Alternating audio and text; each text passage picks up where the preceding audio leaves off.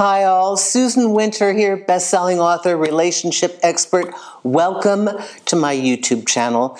For my YouTube family of subscribers, welcome back. I adore all of you and your support. And if you're new, I hope that you hear something that helps you today. We are talking about the person that cared for you, but they can't be with you. And they don't leave you alone.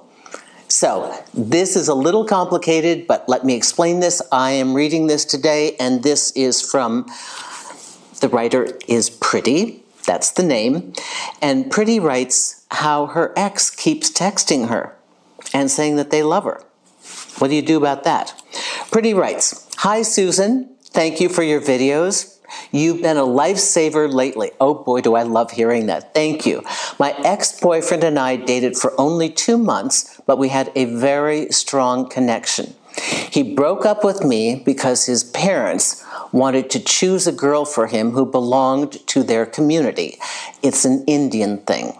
He's engaged, but still texts, calls to say he thinks about me and he loves me. I can't move on. Well, of course not. He's not letting you. That is so selfish. Whether it is, quote unquote, an Indian thing or not, you have a number of issues with this person's behavior. Let me break it down in different ways. Firstly, I have a huge international audience and I have massive respect for each person's culture. So what I'm going to say has to be filtered through that lens. I do understand that there are cultures other than the one that I grew up in where if your parents don't like it, well, I'm sorry, but this is my choice. Not everybody feels as free to make that decision. However, Pretty, sounds like you want a love match, and sounds like even more so, you need a partner who's willing to stand up for you and fight for you.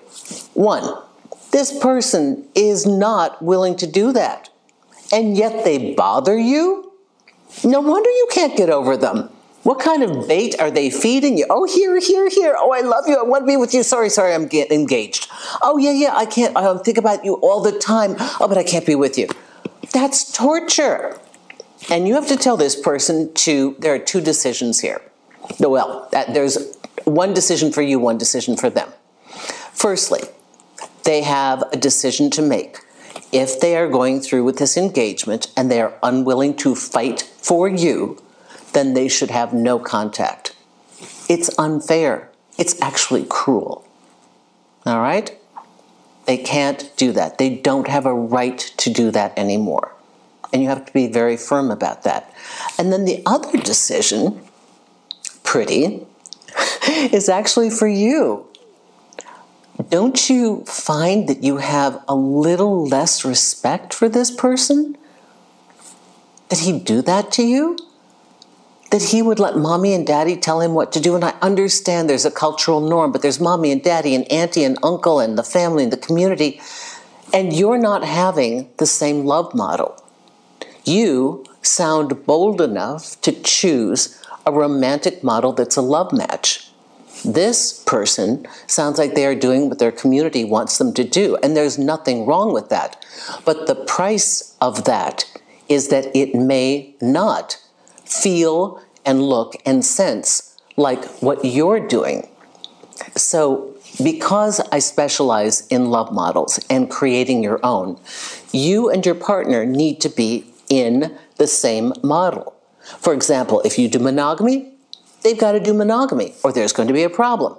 If you do polyamory and they don't do that, there's going to be a problem. If you want marriage and they don't, you're going to have a problem. And if somebody wants to do a traditional relationship that allows the parents to pick the partner, and you want to choose your own mate, you've got a problem. So this cannot go together. We have to be on the same track as our partner. It's a choice. But when that decision is made, that's it.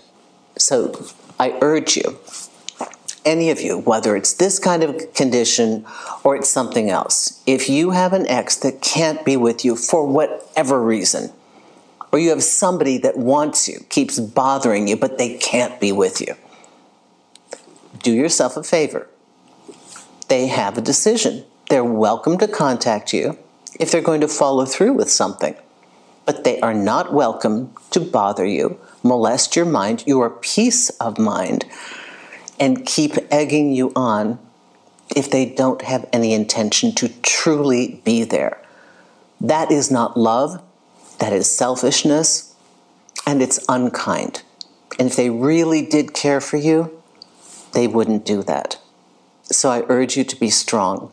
Thank you, everyone listening to this. I hope it's helped you. Susan Winter for SusanWinter.net. I would love to work with you personally and do what I can't do here and ask all sorts of questions and give you all sorts of answers and give you some actionable steps. If that sounds good, go to the consultation page at SusanWinter.net.